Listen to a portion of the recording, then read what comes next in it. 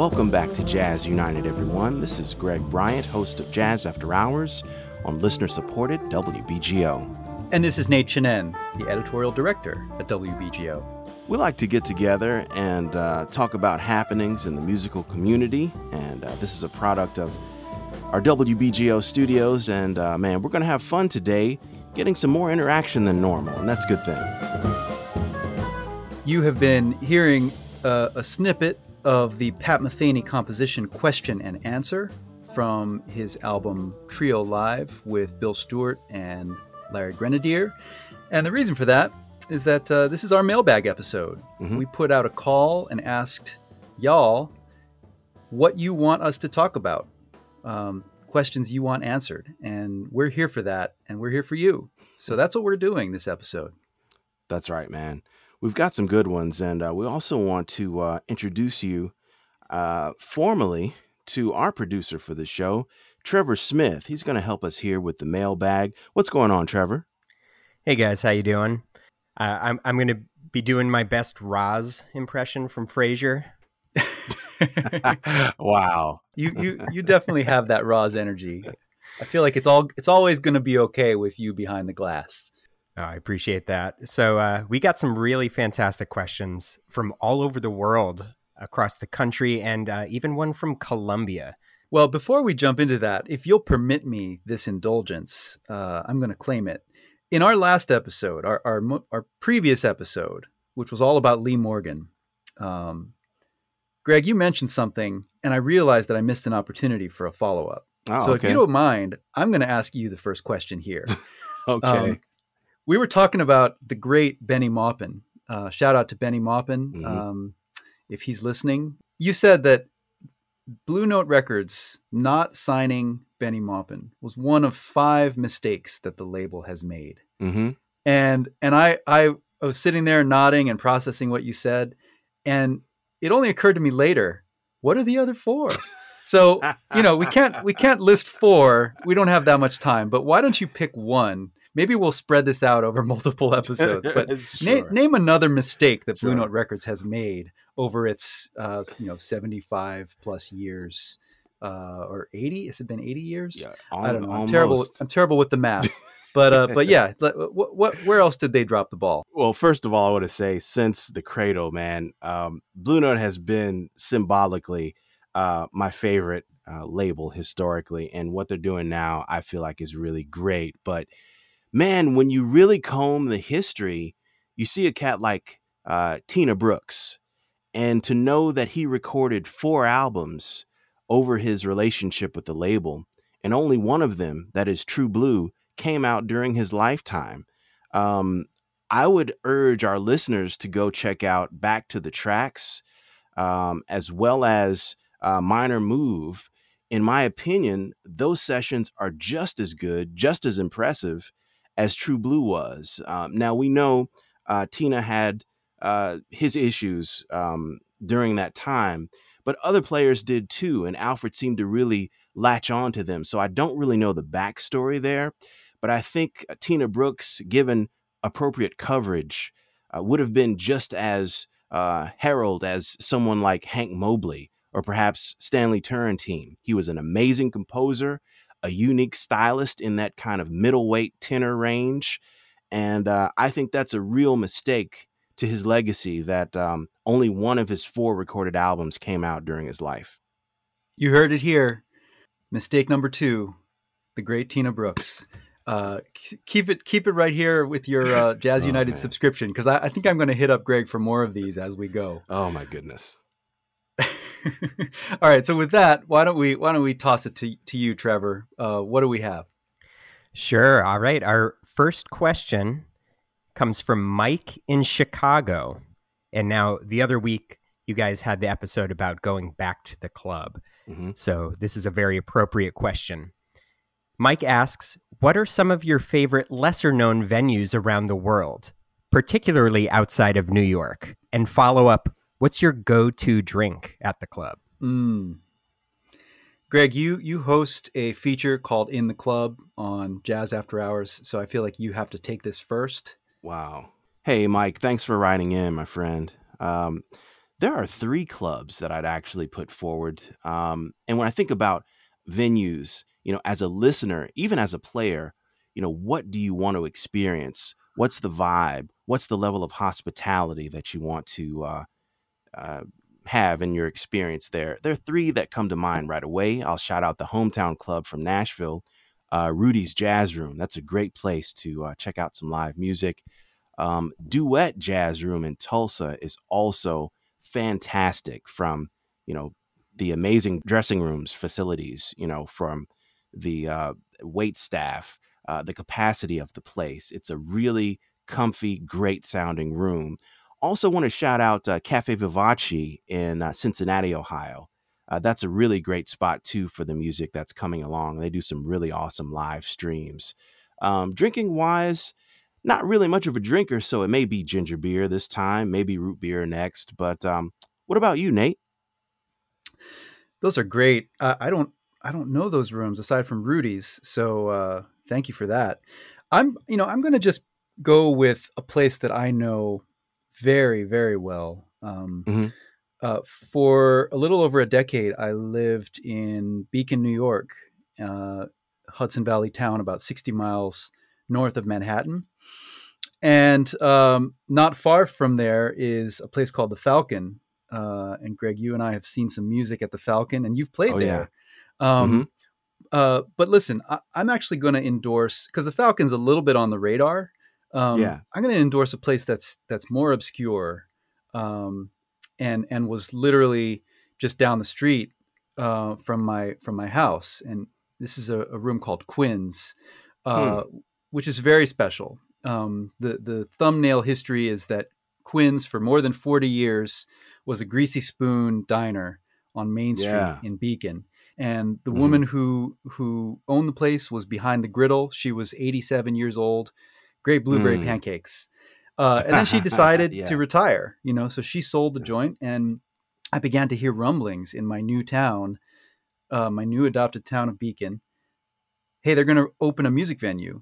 And I was like, well, how are they going to do that? And the answer is they basically just converted the diner into a club and created this incredible vibe. Yeah. Um, so I saw, thanks to the programming of Steve Ventura and James Keepnews, um, I've seen some amazing improvised music in that little Hmm. room. Yeah. Everyone from Nels Cline to Mary Halverson to Matt Wilson to Tim Byrne, Joe McPhee, um, Hmm. Jessica Williams. Just it's a great room. And the thing that I love about it, aside from how close it was, this was a no cover room that had such Okay. a vibe that people would come just to hang out without even Hmm. knowing who was playing. That's And great. That's it was great. sort of an old school situation in that way. There was like a low hum Mm. of conversation in the room. Maybe sometimes it Uh-huh. wasn't so low, but um, Yeah. I get that clubs have a quiet policy for a reason, and I respect that.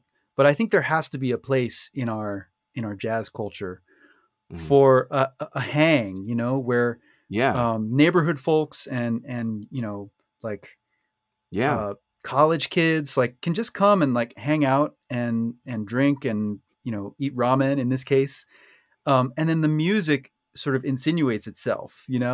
I feel like if Hmm. every American town the size of Beacon, New York, had a Quinn's, we wouldn't be talking about the travails of a touring jazz musician. Yeah. So Yeah. that's That's that's my true. endorsement. And as far as what I drink, it is very situationally dependent. Um, there are rooms that I associated with certain beverages. I guess Okay. I'm a little high maintenance in some ways, but when I was at the Jazz Standard, RIP, um, Hmm. they had a Blue Smoke Ale that Brooklyn Brewery made specifically for the club. So that was always Yeah. that was always a consideration. Hmm. Um, when I was at the Vanguard, depending on the time of year, I would often get a Scotch, Yeah. neat. So Hmm. sometimes a room kind of has its own vibe that leads you in the direction of a certain form of tippling. Um, Hmm. That's so true. I'll leave it there. Man, you mentioned two things there. Number one, the need for the circuit to come Mm-hmm. back. We Yep. definitely need that on the touring scene. And then secondly, blueberry pancakes, man. Yep. Somebody needs to get that idea and make a venue around some hip pastries. I didn't get out to the Jazz Bakery in Los Angeles when it was Yeah. going. But Yeah. man, that's an idea for you. Somebody out there, come on.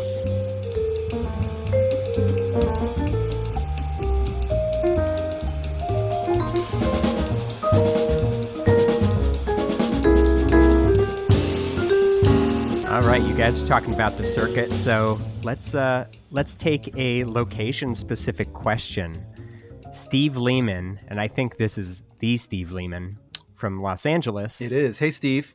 In his words, he's going to give you guys a gauntlet-style question. Mm-hmm. Is LA now on par, or nearly on par, with New York City as a center for modern jazz in the United States? Honestly, I think Steve is trying to tell us in a very astute way that he feels that it is. So this is a comment in the form of a question? I think it is. I think it is. I mean, to be honest with you, I have long appreciated the verve and zeal of the Los Angeles jazz scene, even from the 1950s, cats who were maybe even against the cool school, like Hampton Hawes. Sonny Clark even did some time on the West Coast before he moved eastward. Curtis Counts even. LA is just not a snooze town. It never has been. I'll say this and I'll pass it to you, Nate. I would like to see more venues in the metropolis that is Los Angeles. I think that's the only thing that LA is in need of. And that's not the musicians' fault. There are places to play because musicians are making a way in large part. But that's the only thing in my trip out there, maybe 4 years ago, that I was kind of surprised that there weren't more venues regularly or produced explicitly for housing improvisational music. That's what I'd like to see more of. Mm.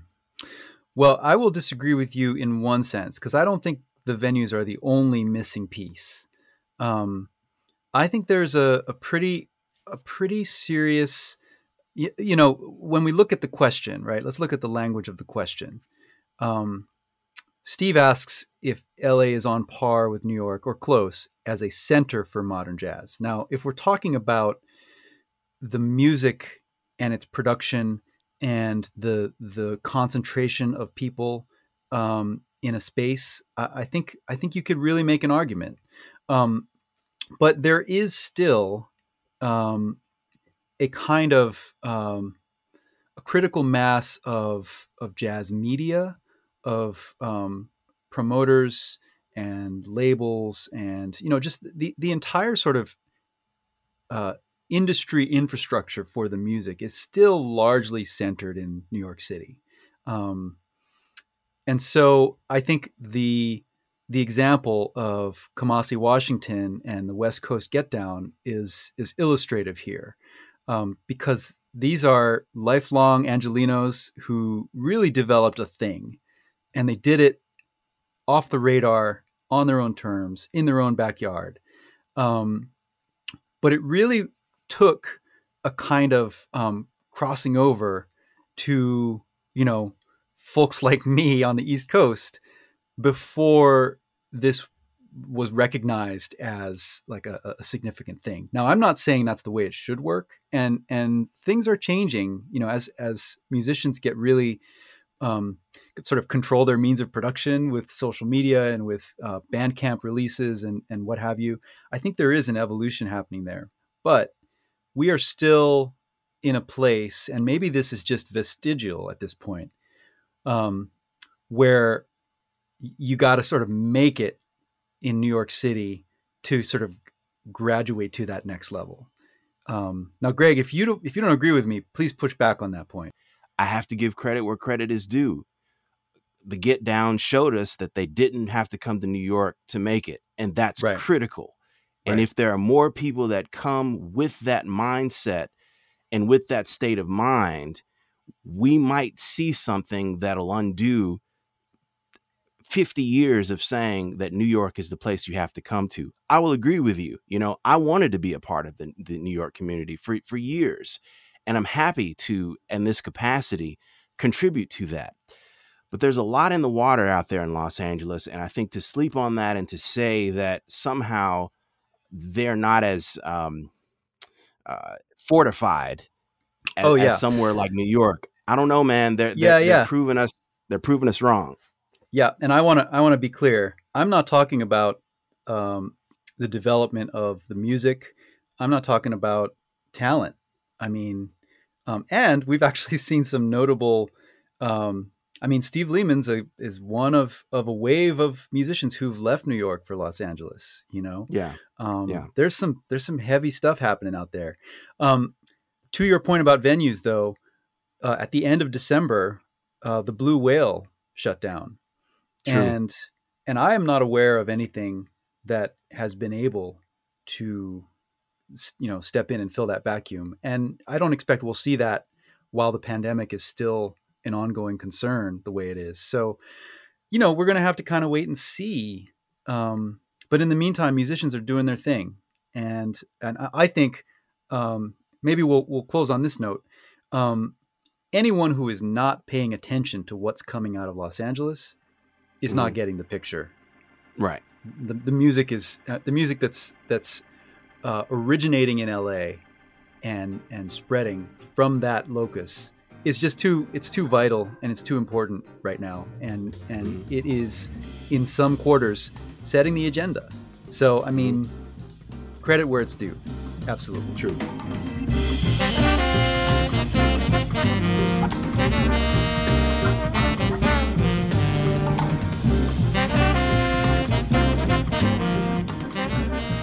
We got a question from your hometown, Greg. Lagudos from Nashville asks, what is a group that you have seen that was great, but never recorded or released an album? That's an amazing question. And I think about that often, just, by myself, in waking moments, sometimes even in dreams. But, man, there are so many bands. Fortunately, I've gotten to see a lot of music over the last, I'd say, 20 years that I felt should have been an album. One of them being a particular lineup with Dr. Lonnie Smith, Herlin Riley, and Russell Malone. And I've seen the Doctor in many contexts. One of my favorite pairings, two of them actually, had different guitar players, being in the amazingly talented Peter Bernstein and Jonathan Kreisberg's hands, man. They really helped Doc soar. But there was something about the symbiosis of that trio, Herlin, Russell Malone, and Dr. Lonnie, that was worthy of a record. And it never happened. And man, maybe there's still time. I don't know. But that's one answer that I would give you. Wow. I'm kind of stumped here. It's one of those situations where I think there are just so many possibilities that I'm paralyzed. I don't know. I mean, is it possible to take a mulligan on this and come back to it? I've got to scour my memory man, bank. you got to answer the question. I got to come up with something. That's not fair. That's not fair. It's not, is it? Because you've seen so much music, man. You've seen more music than I have. So yeah. I know if you were put your producer's hat on for a second, man, what was a room where you walked into and was like, hey, man, this is the first cut on the record. That's the last cut. I wish I could relive this moment on vinyl or on CD. I'm having a hard time. Okay. It's funny when I think about moments that I felt really grateful to just be in the space. One thing that comes to mind right away is a duo. So there was a blessed period right around the turn of the century when I guess it was the very late 90s.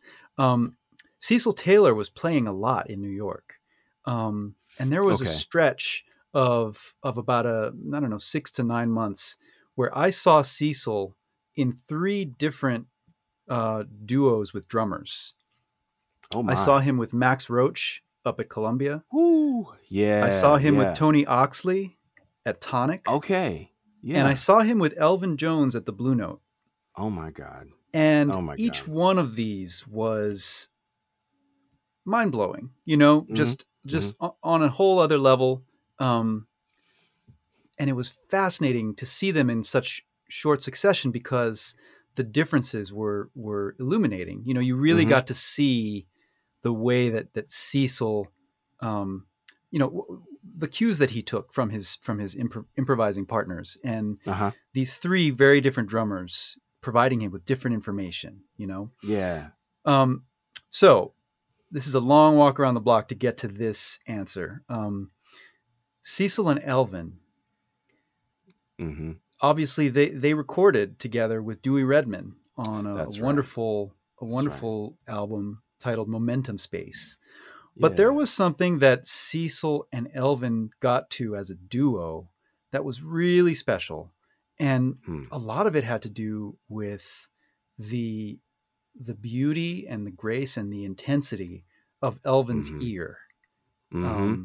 The way that he changed his own sort of signature Hmm. rhythmically, you know, like he was extraordinarily sensitive. He played, I think, most of the set on mallets, you know, like Mm-hmm. on timpani mallets, right? Mm-hmm.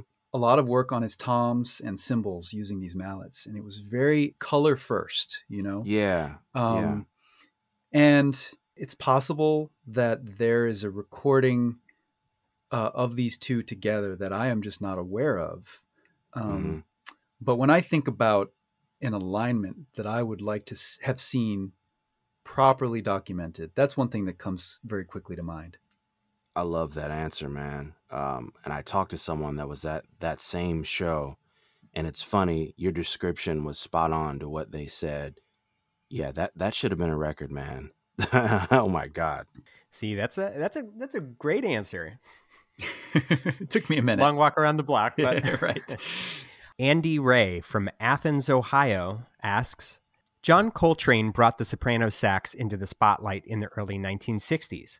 What less common instrument do you predict will be utilized in Black American improvisational music more frequently in the next 10 years? Wow. I've got a quick Go ahead, answer. Nate. Yeah.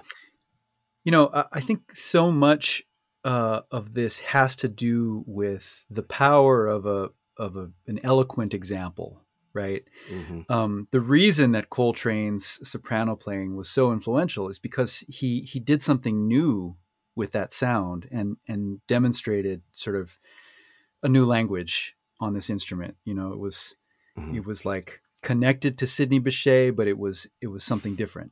So I think that we now have an extremely potent example um, of harp playing Mm-hmm. in sort of um, in the African American musical expression.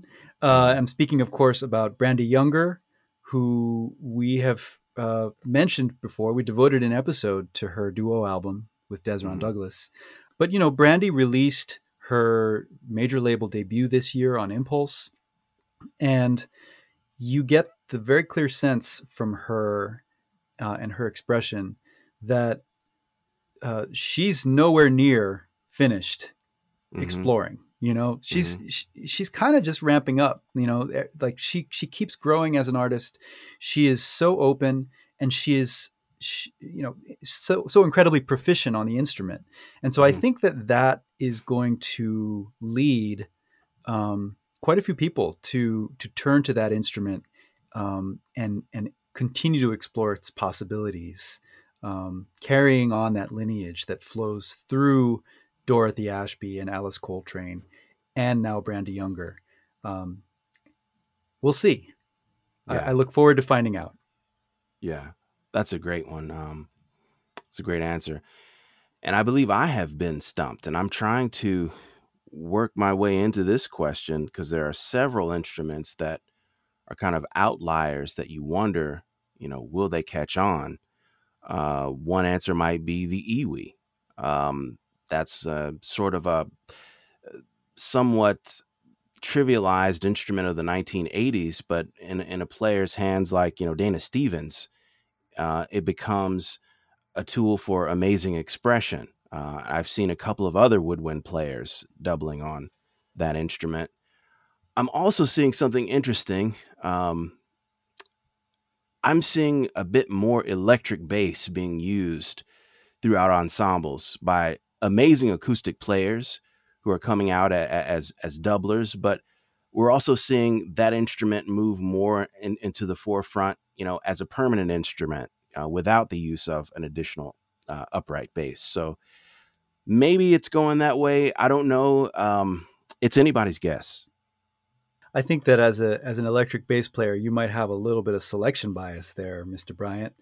But I am, but no, I think I hear what you're saying. I think the hangups that the jazz community had for quite some time, certainly in the 70s and 80s around the electric bass, I think those have largely fallen away. I really don't know if that's true, but Bob Cranshaw used to get so much grief, and Sonny Rollins used to get grief over the fact that Cranshaw played an electric bass with Sonny. Yeah.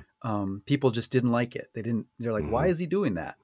And I feel like that's a sensibility that we've maybe outgrown. Yeah. I hope Well, it's funny you mention him. Because in the one conversation I had with him, he was staunch about it, man. He's like, a bass is a bass. He's like, man, I swing. It's like, it doesn't matter to me. I'm not hung up on all that stuff. That's up to everyone else to figure out. But with that resolution, I think he helped to really, tear down the wall of, hey, man, this is what it's going to be. Love it or hate it. And making people decide, hey, man, and hearing how good he played it. He made a lot of converts with that. And, you think about some of the like really steady working bands of the last 10 to 15 years, some of the most acclaimed. I mean, the Bandwagon. Yeah. Taurus Mateen very rarely plays an upright acoustic bass at this point. I mean, I've seen him do it, but, his axe is generally an electric bass guitar. And the same is true for Derek Hodge. Playing with Robert Glasper in various contexts and with others, and so we've got these really visible models of people who get, full expression on this instrument. I mean, no one would say there's something missing here when they hear those guys.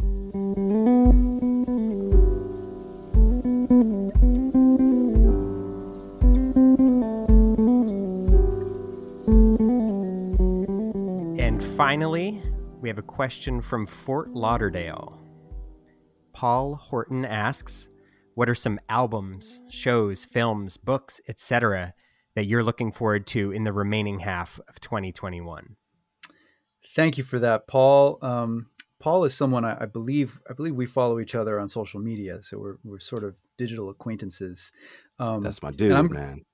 Yeah, well, Paul is in your circle, Greg. I need to meet this guy. Yeah, you have to. I do. But I'm sorry, I'm going to have to let you down, Paul, just for a little while, because it's for a good reason, though. Our next episode of Jazz United is going to be entirely devoted to the WBGO 2021 fall preview. Yes. And we're going to be talking in depth about some of the stuff that we are most excited about for the remainder of the year. And so I don't want to steal our own thunder. And I will just ask that you be patient for a couple of weeks because we got a lot coming, and we're excited about it. I guess suffice it to say, that we're sitting on some good stuff. It's going to be a good Q3 into Q4 of 2021 on the release front. And he'll be listening. Paul listens to all of our episodes, and so I think he's going to be pleased with many of our selections, and we hope that many others of you will be as well. Thank you for participating. It's been awesome. Maybe we should do this again. It's great to have Trevor here, and again, just to see your feedback is really awesome. I would encourage those of you who are ardent fans of the show, share it with somebody. That's how this village grows, one to one. And you guys have been really awesome with feedback and encouragement. We like doing this. And if you are not yet a WBGO member, consider becoming one. It's shows like this and most of our other programming is made possible by your support. So if you want to do that right now, you can just go online, wbgo.org/support. You can give your tax-deductible contributions to ensure that WBGO Studios and our broadcast day is fortified by your support. And we thank you. And hey, everyone, before we go, we are not going to do the conventional This I Dig segment this week, not in full fashion, because as our producer points out, our whole episode, we've been talking about stuff we dig.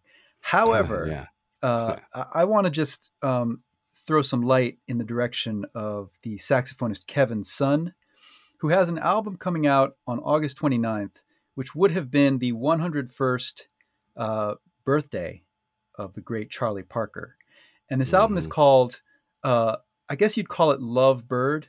It's stylized with the sort of text emoji symbol for a kiss, a little more than sign and the number 3.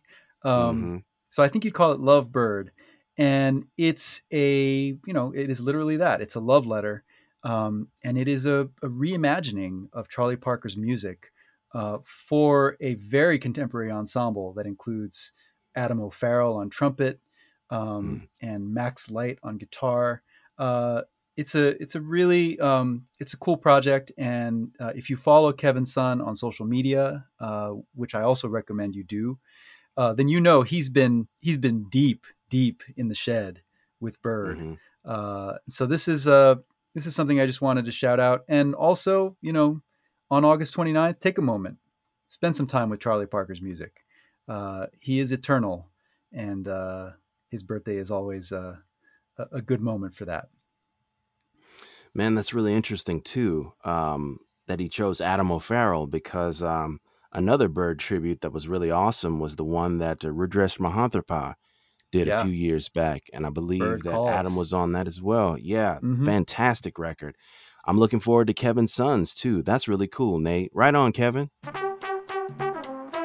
Once again, Jazz United is a production of WBGO Studios. Trevor Smith is our producer and our Roz for this episode. And our theme song is United, composed by Newark's own Wayne Shorter and performed by Newark's own Woody Shaw. We will see you next time when we dig into the fall preview. Please subscribe, and we'll catch you soon.